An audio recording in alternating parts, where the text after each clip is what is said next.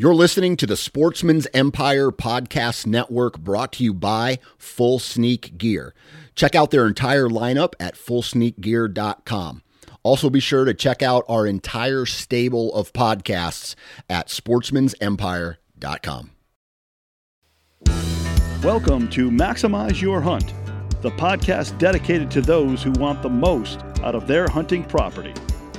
This podcast explores land management, habitat improvement, and hunting strategies that will help you maximize your time in the field. Follow along as industry professionals that live and breathe white-tailed deer share their secrets to success. And now, the founder of Whitetail Landscapes, your host, John Teeter. Hi, I'm John Teeter, Whitetail Landscapes. This is Maximize Your Hunt. Welcome back, everybody. I just want to let everyone know that my masterclass is now available on my website. So I've been getting inquiries already for that masterclass. The dates, the amounts, everything are on the website. If you go to the menu bar, you search down masterclass, I'll put something on the homepage when I get a chance. But please go take a look. This is going to be a very, I think, beyond rewarding event for folks. I was fortunate enough to get some information from others that have done this, and I can tell you, bar none, this is going to be way more advanced than anything you've probably had a chance to attend. Other classes that have been out there, we're going to get into the nuts and bolts of designing hunting property. My own hunting property, we'll go to, the stages of enhancing soil. I'll teach you new ways to make your plants more disease resistant, last longer, be more fruitful, advantage your deer, be more nutrient dense. That's just one part of the course. We're going to show you how to cut timber, put in bedding areas. Basically, you'll know how to do my job. And my goal from this is to give folks, essentially this is giving back. Instead of doing the one-on-one, I wanted to have group opportunities because I learned in those environments. There's a lot that I take away from the clientele. People are quite experienced and have a lot of different perspectives. And it's good to get some ideology across from different members of communities that maybe have gone and taken a course from Don Higgins or Tony LaPratt. I think I have a much different take than those guys, and I think it's going to be far more beneficial to some of you. The level of detail, I think, will be really, really, really important for your growth and development as kind of a land steward. And I think it's important for us to kind of take the next steps in thinking about our properties to bring it to the next level. The other thing I want to say, and something that's come up recently, I've gotten some calls from clients for next year, and obviously everyone's exciting. They don't like to wait. And I'm sorry that you have to wait to be a client, but it takes time. I have a very pragmatic approach. I do things very systematically with my clients. It's first come, first serve. But I will say this, it's always worth a wait, and I always give you homework to do. And by the time I get there, you'll be more educated so we can have a more intelligent conversation. I think that's very important, to kind of bringing out the best in the consulting experience. The other piece is I deal with really difficult properties, low deer densities, and I've done a lot of properties with high deer densities. There's a different shape, way, and form to handle each one of those. So if you have a very poor performing property, I'm able to accomplish a lot of changes for you. If you have a high-performing property, which a lot of these consultants get these high-performing properties and their tweaks and changes. I'm dealing with properties that may have not even ever shot a buck off their property. So there's a big plethora of clients. So recognize there's a diversity in my clientele. And so that might be an example of why I don't have clients with 160, 180-inch deer on the wall, because my clients aren't looking for the same thing that a lot of other folks are. And that's okay. It's a lot easier for me having the clients that already have those deer in that 4 and 5 year old age class. I mean, that's easy. That's a different game. And I don't mean that in a bad way. I just mean that that's reality. I can forecast and I can tell you how to kill those deer. Some of these unpredictable areas that have low numbers are much different to kind of manage and maintain. And those of you that have kind of worked with me recognize kind of what I'm saying. Just an important point and topic, gives you some concepts and thoughts from my perspective. All right, so I'm going to go solo. This is my technical conversation, and I'm just going to talk about wind and weather. And it's pretty simple, but I'm going to make it a little more complex than just wind and weather. So I put a lot of time into focusing on weather conditions. I live in I'll say a depressed area when it comes to weather. We have more gray days than sunny days. And you can go and look at your cloud cover over time and figure out if you meet the criteria. But I can tell you, we have a high percentage of days in my particular area in New York or the center part of New York where we do not have sunshine. So I put a huge emphasis because of my microclimate on days that weather is good. And so do the animals. So there's a direct correlation to movement cycles, and weather conditions. Don't focus on what anybody else says. Don't even focus on the science piece of this. The reality of it is animals like good weather. So do humans. I don't mean to humanize this, but it's very simplistic in that sense. If you have very consistent, regular weather, you're going to have very consistent, regular movement. I tend to have very inconsistent movement or consistent conditions because of the weather conditions that I'm constantly dealing with. It's ebbing and flowing in a lot of different directions. The temperature fluctuations that a lot of you experience across the U.S., that is a big indicator of change. And change is meaningful when it comes to movement. Movement cycles of animals is something that can be evaluated from telemetry or GPS studies, etc. But I can tell you, we're talking about small movements, and small movements are big deals when it comes to making a decision or being able to kill an animal. The other piece of this is wind. We think about wind so much, particularly in a bow hunting scenario, because you have to be so close to the animal. Wind requires you to be very conscientious of what you're doing and how you approach your environment. We've talked about intrusion on the podcast, but when it comes to hunting, recognize that your compounds off your clothing, your boots, your face, everything disperses. And as the wind travels and is impacted by friction or vegetation, the concentration of that will disperse in different directions. And the volume of that concentration could affect you 5, 6, 7, 1,000 yards out from an animal that you're going after. So to get within 20 yards of an animal, you have to be very conscious of that. So the maintenance and management beyond just understanding the wind is really critical. So wind is not easy to understand. I'm going to try to dumb it down because I think being technical means being smart about the things that you can fully understand.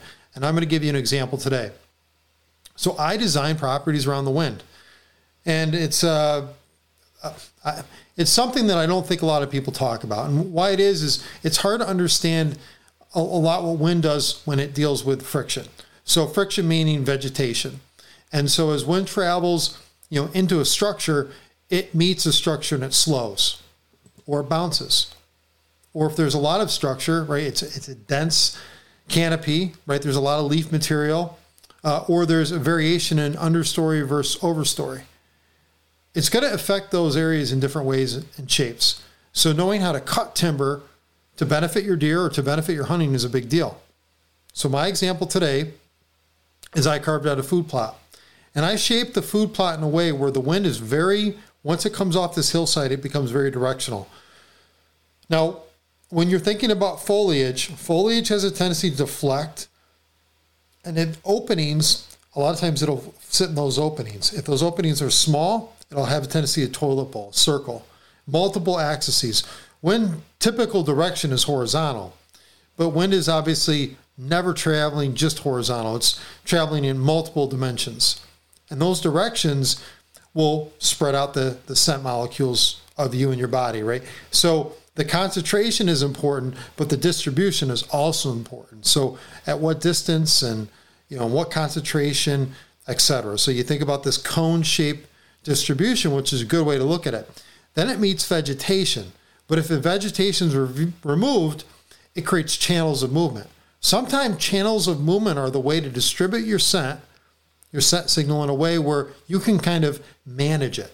So it's managing wind on the landscape and designing your property or designing your hunting locations around that. So today I created this food plot, and this food plot is shaped in a way where it kind of S-curves.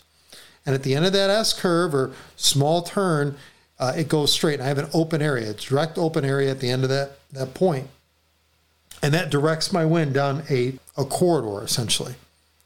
And once I wait for a high pressure day, my wind will come, it'll hit my body, and we'll talk about barometric pressure in a little bit.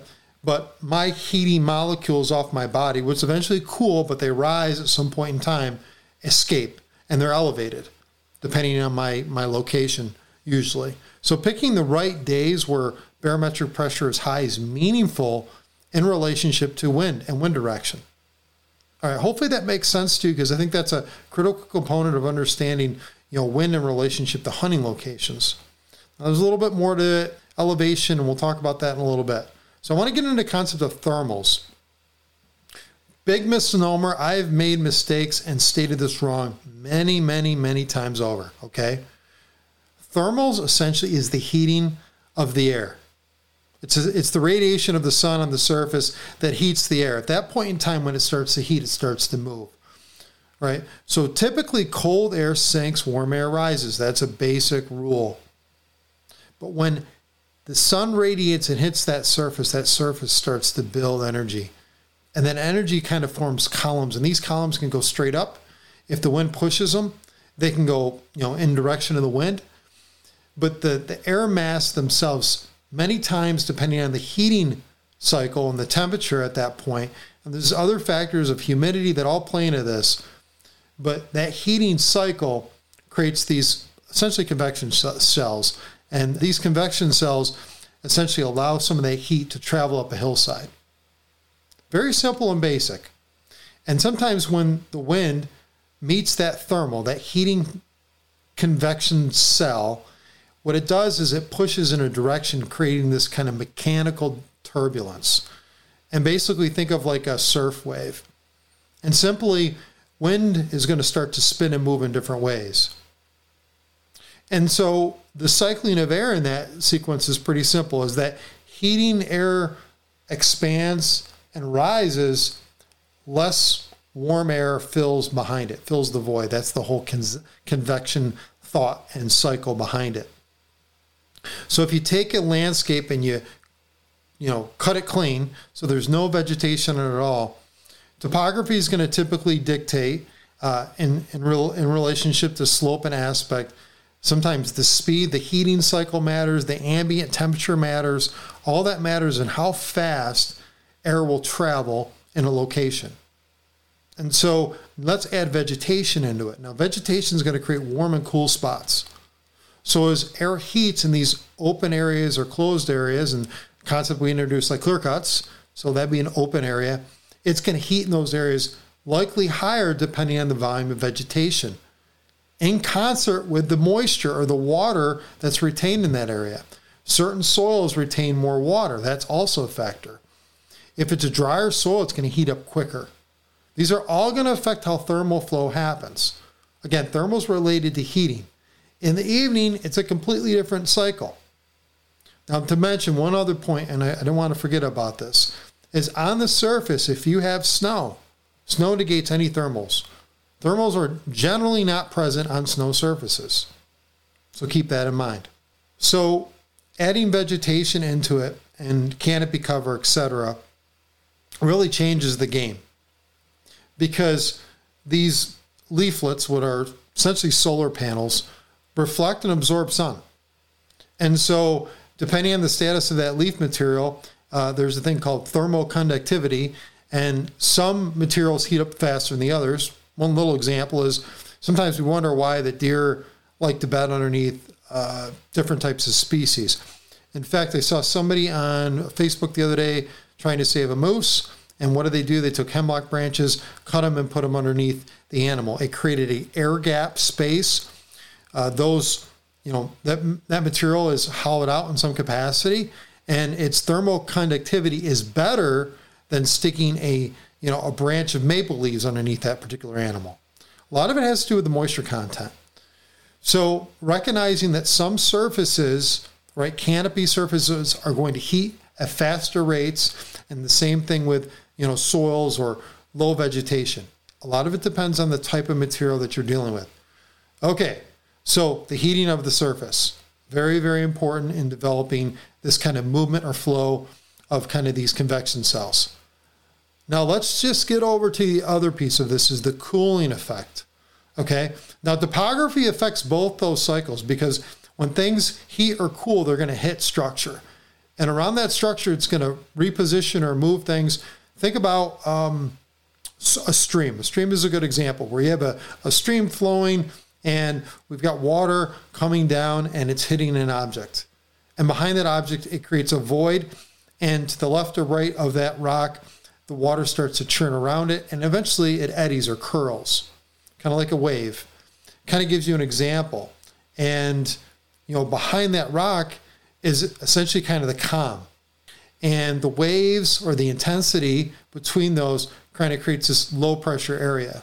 So a lot of times this high to low pressure sequence happens quite often. And so we'll talk a little bit more about barometric pressure and weather conditions and that stuff in just a second. But recognize that, there's ways to look at, wind on the landscape. And, people use milkweed. It's very common. If you don't have milkweed, buy it from somebody. It's all over my landscape. It's actually a problem for my particular area. I actually try to eradicate it because there's so much of it, and it does a great job of propagating. But what I do is use that milkweed, and I want milkweed that's really dry. So I'll take all the milkweed from this year, I'll put in a tote, and I'll let it dry out. And when I take it, I'll take, a capsule of it and essentially take the seed off it. And then I'll have this kind of like cotton-like material. And I'll use that as kind of a little tool to kind of show me generally what the wind is doing. That is a point of reference only because your air molecules are so much lighter than that particular mass. It's not really comparable, but it gives you an indicator of direction. And what you find is when it hits these surfaces, it slows, it speeds up, it moves in another direction. There's different heating and cooling air masses in the landscape. You ever come out of the woods and you're walking, down a trail and you get into a cold spot and then you're in a warm spot? It's kind of interesting to think about how these masses sit in the landscape. And what you realize is the sun starts to set, these masses, these high and low pressure systems are moving, in different directions. And sometimes one's propelling the other, sometimes one's replacing the other. So there's these cycles of movement that happen in landscape, and topography has a lot to do with that. So the next piece of it is designing a property. We talked about air distribution, thinking about how air masses kind of sit and move. And that's not an easy thing to really recognize. It takes time to learn this. So take the time on your property to realize and go walk down to a valley and, throw some milkweed down and see how it, moves across the landscape. You'll be amazed that, there'll be a warm spot and a cool spot, and this cool spot will sometimes deflect, that milkweed. And, maybe you have a water system depending on, its degree of temperature, may kind of deflect air. Sometimes it, pushes that warmer air away depending on the time of day. Depends on the temperature. If it's, a stagnant water pool, it'll be very constant.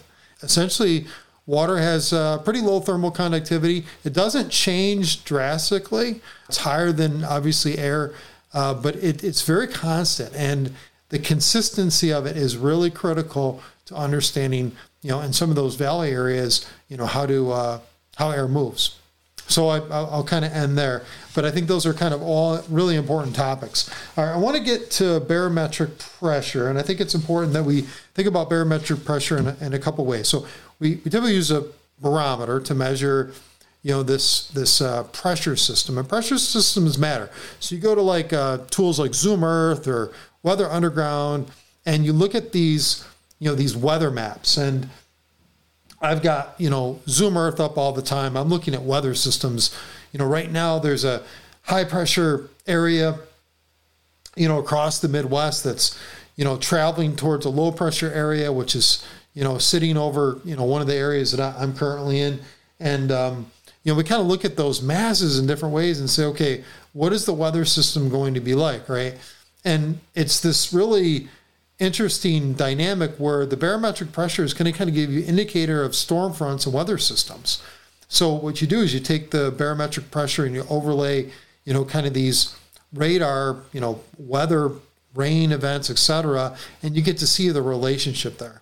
And what you'll find is the intensity, and they kind of measure them in millibars. You'll see these lines and ratings, etc. The intensity or distance between those is meaningful. I pay attention to weather. It's a big deal because it's not just jet stream that pushes these weather systems.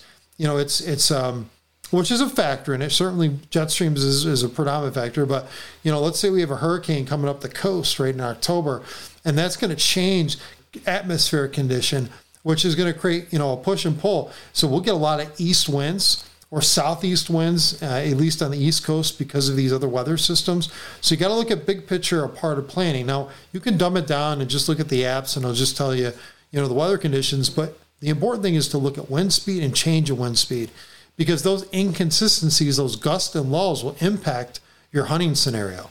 We talked about wind traveling, or pushing your scent molecules over long distances. We need to think about that in the scheme of things. So the concentration of scent over a distance is really, really critical. So the intensity of that wind is meaningful, and how it disrupts or moves or gusts or lulls, etc. So the atmospheric pressure is created really by these two different air masses, a high pressure and low pressure system. And the intensity of those are going to vary. Some are very, very high and some are very, very low. And so we have to pay attention, kind of to that, bits of information. So, if you have a hurricane coming up the coast, the measurement's going to be a very, very low barometric pressure, kind of indicating stormy weather.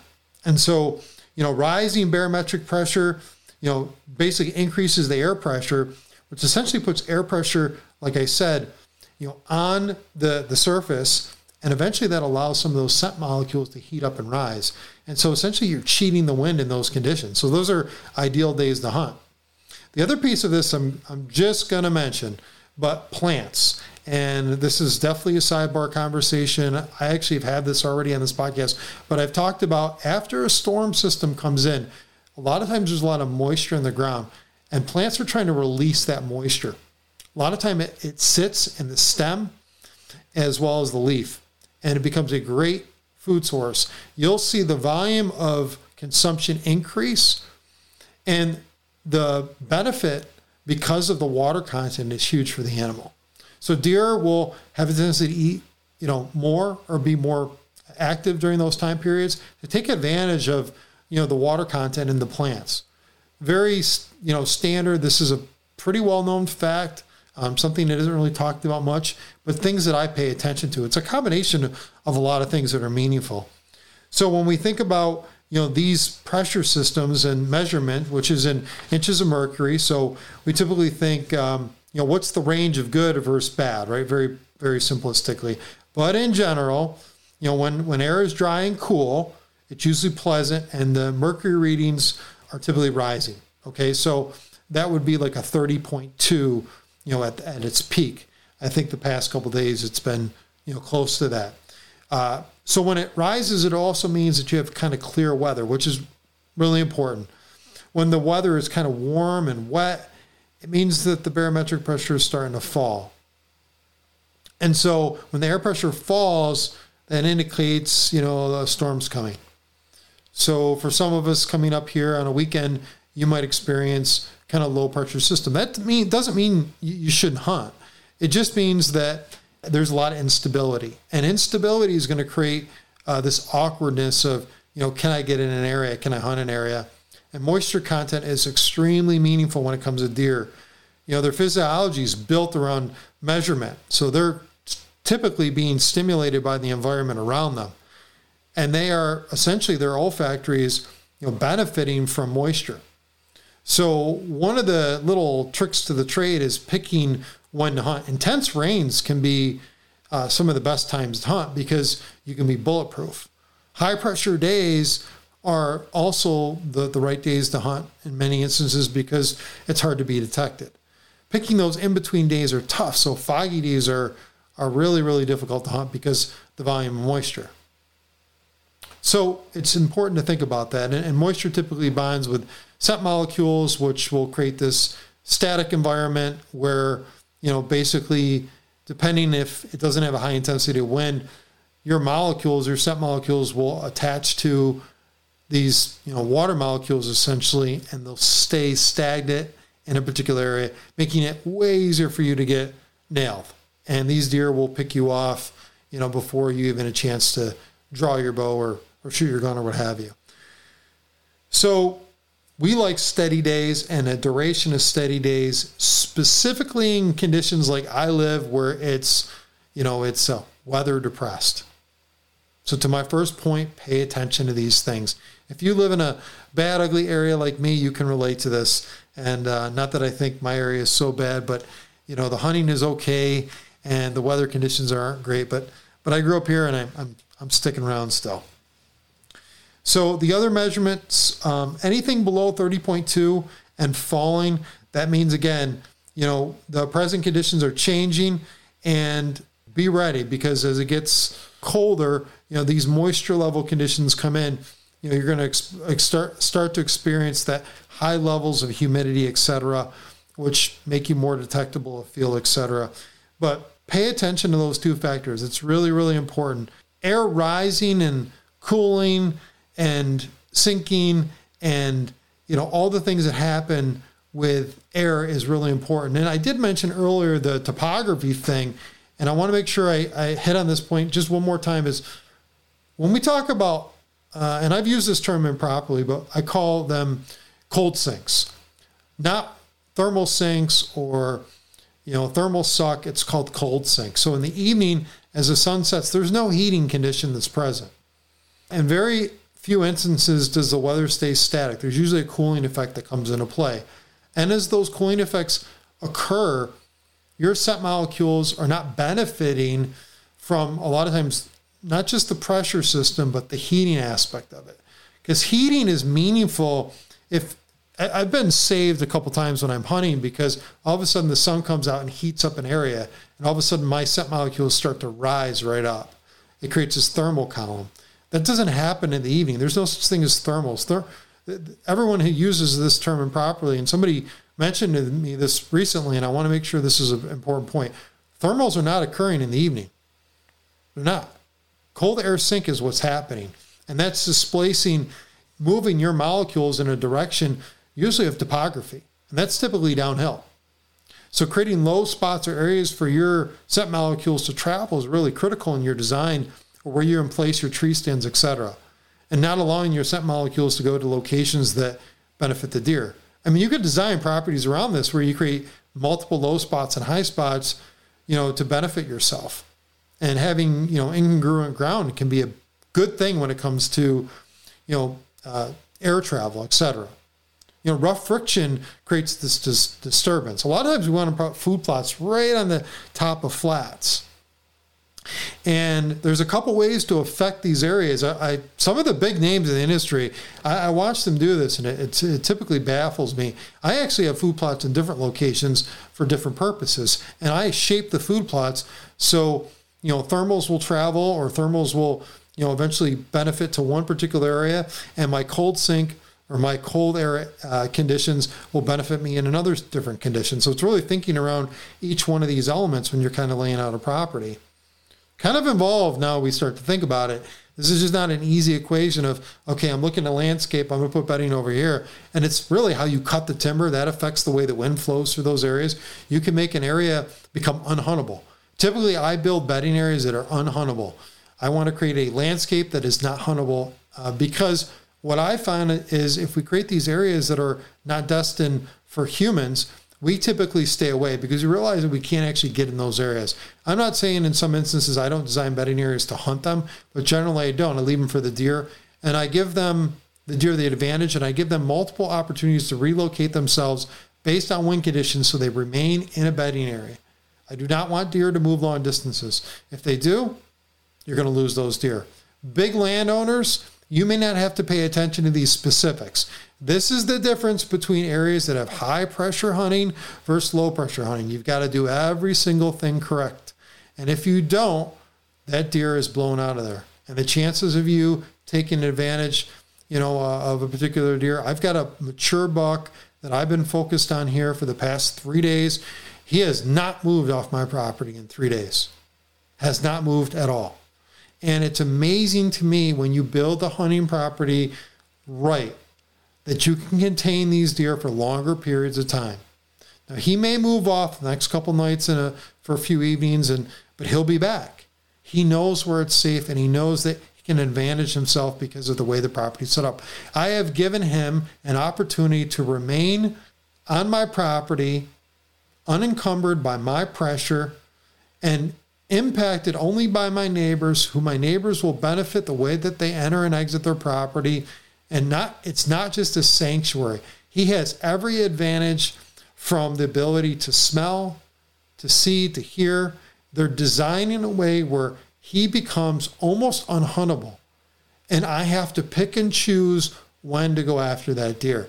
That is the conundrum that I am dealing with. To get a deer to that age class, it's such a difficult thing. And there's only one of him. There's only one 5-year-old that I have on camera in multiple square miles at this point. One. And it's impressive that he sticks to a property so well. So you can do it on your own property. I want it to be motivating to people. If I can do it, you can do it. I have 46 acres, and I got off the topic of wind. But I want to talk a little bit about mountain areas really quick, because I deal with very mountainous terrain, and mountains are tricky. Generally, there'll be trends in mountains that you'll be able to see. So pay attention to this if you're a landowner. As wind travels over these, now you got to look at jet stream. So look at the macro climate and then zoom into your local, wind conditions. There'll be pressure systems that are created in these hills and valleys that will deflect and move, kind of the weather systems at different locations. It'll be very consistent. You'll be surprised. In the summertime, it does this. In the wintertime, it does that. With the advent of climate shift, things change a little bit. But generally speaking, things are very consistent. The one thing that changes is when foliage changes, this kind of goes out the window. So foliage has a tendency to slow down things. But if you just took a look at, bare topography, as these pressure systems travel from high to low, wind is going to increase depending on the intensity. And so as it hits mountains and valleys, it creates channels. And local direction and deflection of wind happens in these areas. So look at the actual, the magnitude of these structures as a comparison to kind of your lowland areas. What's the height and elevation? How sheer, the steepness of them? Are they rock faced? Do they heat up in a certain way, on a certain side? So you got to think about slope and aspect. And in that slope, if it's a very intense slope, a lot of times, depending on the type of vegetation and the change in temperature and the volume of moisture, you may get way more intense thermals. And then you get, depending on the wind conditions, you'll get that mechanical direction or disturbance that breaks wind and thermal very difficult, particularly in the morning situations. Evenings, usually much easier. Again, depending on the weather conditions, the cooling effect, et cetera, and that cold drift, et cetera. It moves usually the air in certain directions, and usually it's downhill, and it's you've got to pick and choose kind of your angle of attack for deer in those conditions. All right, so these mechanical effects will kind of vary. Generally, wind blowing across mountain ranges, sometimes they lift. If there's gaps, you can kind of play this out. I've done this with a fog machine. In fact, a place that I took my kids recently, and I did a post on this on Instagram, you could see, kind of how, these air masses travel against, the local topography, and you can see how things deflect, et cetera. But basically, creating turbulence happens with really sharp edges and changes. So like in your own household, you go outside, let's say you got a barn and a house, and you've got open spaces, and you've got trees and lines. You're going to have a ton of different mechanical disturbances because of just the surface areas. These structures are not porous like switchgrass or, a standing set of pines or hardwood stand. They're structure without any transparency. So without being porous, they're going to hit these structures and move off them. So that comes another point of thinking about creating very dense structures. So if you create a dense structure like a travel corridor, why deer travel up and down those is because not only is there benefit because mineral content is usually higher in those areas along the edges, which is an interesting fun fact, is wind travels up and down those. And, it creates this structure of movement. So wind will travel down those corridors and go a singular direction. So the deer want their, physical bodies up against those, not just for the cover aspect of it, but for the air and wind aspect of it.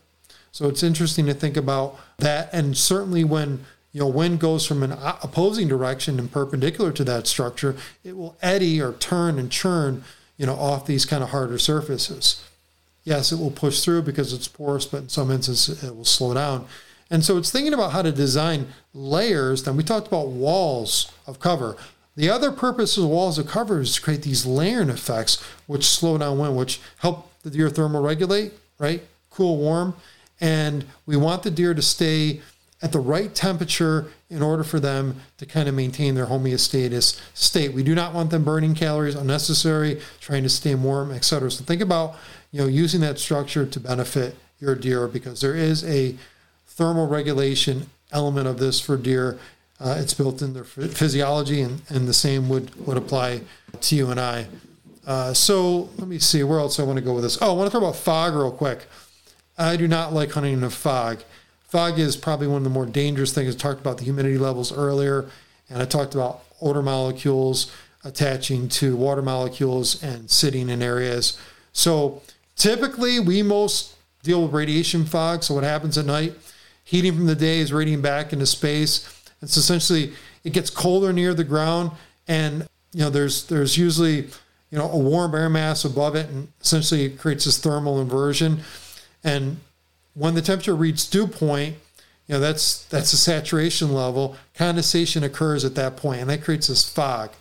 Deer move a lot in fog, and they move because they're advantaged. They're disadvantaged visually, but they're advantaged, with their nose. So depending on a deer's physical status, it will use that to its particular benefit.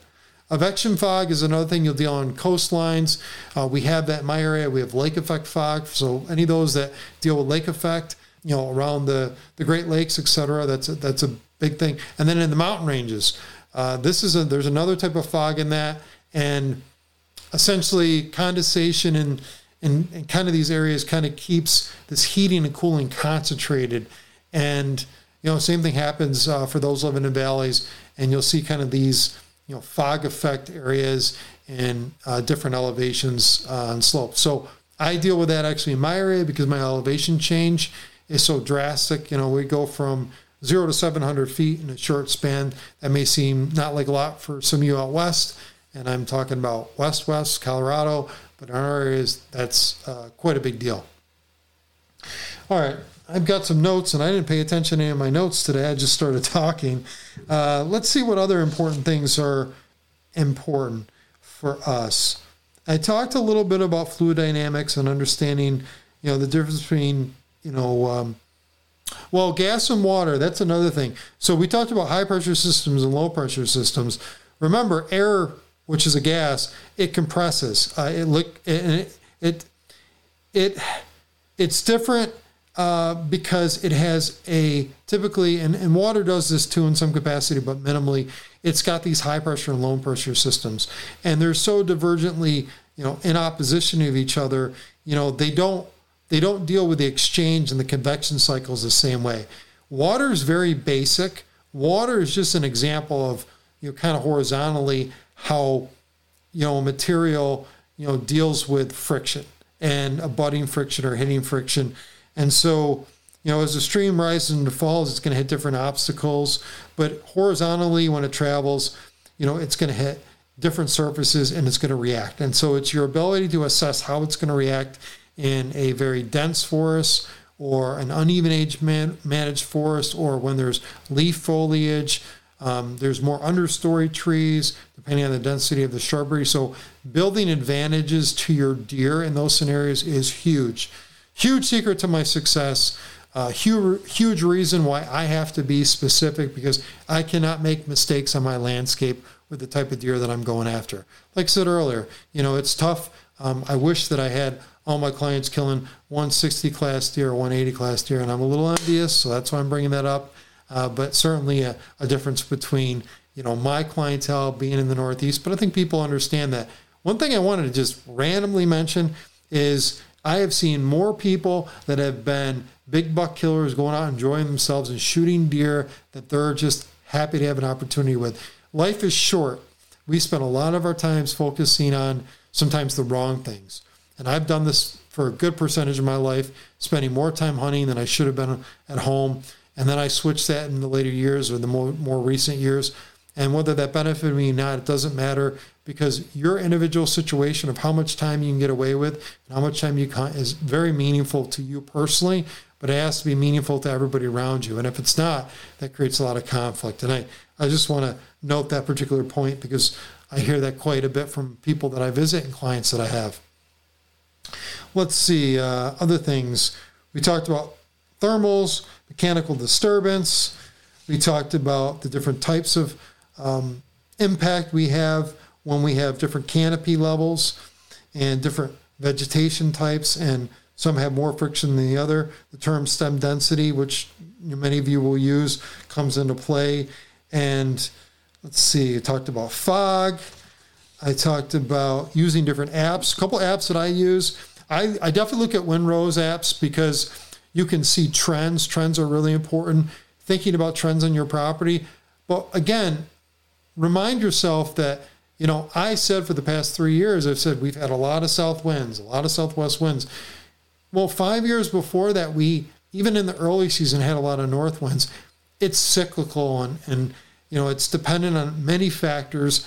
Some you cannot judge. So if you're thinking about wind in your setup, have as many setups as possible. Give yourself the latitude to do that, or be mobile and set those stands for those wind conditions, but understand that the day and time is a meaningful thing in that. If it's gust, lulling, the different variations of wind and the directions and how it deals with the friction on the surface.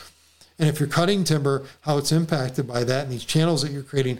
I mean, that's all meaningful. Looking at, NOAA weather, that's important. Like I said, Zoom Earth is another tool that I use. All good information. Windy is an app that I use. I look at pressure systems. Actually, I think Deercast really does have great weather elements to it. I use that every now and again. I think they have the free version of it, and I certainly look at that every now and again. Thinking about your height and elevation is critical. I actually thought about the height of my stand before I hung it, because I was looking at the resident, kind of topography, and to see if there'd be any deflection off the vegetation that was locally, depending on when I went to hunt this particular stand today, what would happen in that condition? Would I be able to, for example, if I had a lot of vegetation around me, my molecules would come off, they would hit that vegetation, and they could slow and potentially sink if there was a lull, lull in the wind. So I thought about the type of vegetation that was around that stand at that point in time and the height. So how would my wind deflect at this level, depending on the understory? So if there's a lot of vegetation at the same elevation of you, that's why I'm not a big advocate of hunting low, even for good shot angles, because it is a detriment to your success in some capacity. It also gives you an opportunity to have, more even surface level molecules sitting on a horizontal plane, giving you a lower probability of success because the deer will easily come in contact. And these deer that I'm hunting aren't dumb. They've been behaviorally taught to avoid stimuli like that. There isn't many shots that you get. It's a one and done kind of deal for some of the deer. Typically stay away from bottomlands. I usually hunt the ends, and depending on the slope, I may hunt one end rather than the other. That's a very big thing with bottomlands. Setting up bottomlands to hunt are definitely doable. I've done it. It depends on kind of the topography, layout, etc. But you can set up bottomlands to hunt. They just have to be a time and place scenario, and you have to kind of do a lot of analyzing and a lot of control of movement for the deer so they don't come in contact, with you and your scent. Talked about relative humidity. Actually, when I'm planning out my hunts, relative humidity is a huge piece of the puzzle.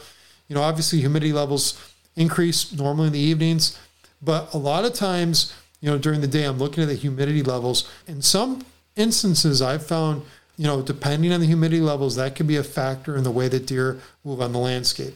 And I did mention fog earlier, dew point levels, etc. So that is a huge factor or a large factor in my decision. Saturated days over 70%, definitely days I stay away from. Okay? Just important to consider. Right around the 50% levels, kind of usually what I'm looking for. All right, so let's see. I want to talk a little bit about ozone, and I think ozone is something that we don't always focus on. I use a ozone machine. I've got a bunch of them, I've got ozone machines for my boots. I've got them for my clothing. I've got the bags. I've built my own ozone closets, essentially. And so ozone is an important molecule. Typically, it shows up when we have, storms, and atmospheric winds kind of push this molecule, towards, the ground. And you'll be able to smell, that molecule in some capacity. And if you've ever run an ozone machine, the intensity of that O3 is typically a lot greater. And so sometimes when atoms split, eventually they create an O3 molecule. Sometimes they create a separate nitrogen and oxygen molecule, but an O3 molecule is somewhat volatile, and it'll actually attach directly to a scent molecule. And what it does, it kind of oxidizes that particular molecule and degrades it. So the concept of killing scent is not exactly correct, but it kind of reduces the volume of scent and replaces it with maybe even a more odorous molecule that will essentially complex or conflict with the molecule or your molecules that are coming off your body. So that's the simple way to look at this whole, O3 or ozone scenario. So huge fan of ozone. There's a bunch of other concepts that I do in my clothing and boots that are separate, but definitely use ozone. I definitely recommend it. I'm not going to recommend, this brand versus that brand. You can buy ozone machines a lot cheaper. You can build ozone rooms. I think some of you have probably seen that. I've given examples to my clients in the write-up and why I use it. Other things I want you all to pay attention on is just, again, we talked about having, different devices to detect wind, apps, what have you, using the milkweed, unscented puffers. You can use bubbles if you want. You can do tests. Some tests that I've seen is, and actually Rocky Burris and I talked about this, is seeing how airtight your box blinds are, setting off smoke bombs in your box blinds, looking at how smoke travels in and out of that box blind, using carbon filters in your box blinds. I think those are excellent. Knowing when to open and close your windows, how to aerate a box blind using fans. Some people have actually used fans, piping into tubes, sending them into ground, into barrels. I've seen all sorts of stuff. Filtering out, the scent molecules with county carbon filters. I think that's an interesting idea. Using trail cameras to detect wind. So very interesting Tacticam. And I'm a Tacticam fan at this point because of the cost element of them. And my clients are using them. And I'm now become a dealer for them because I want my clients using them because of the cost.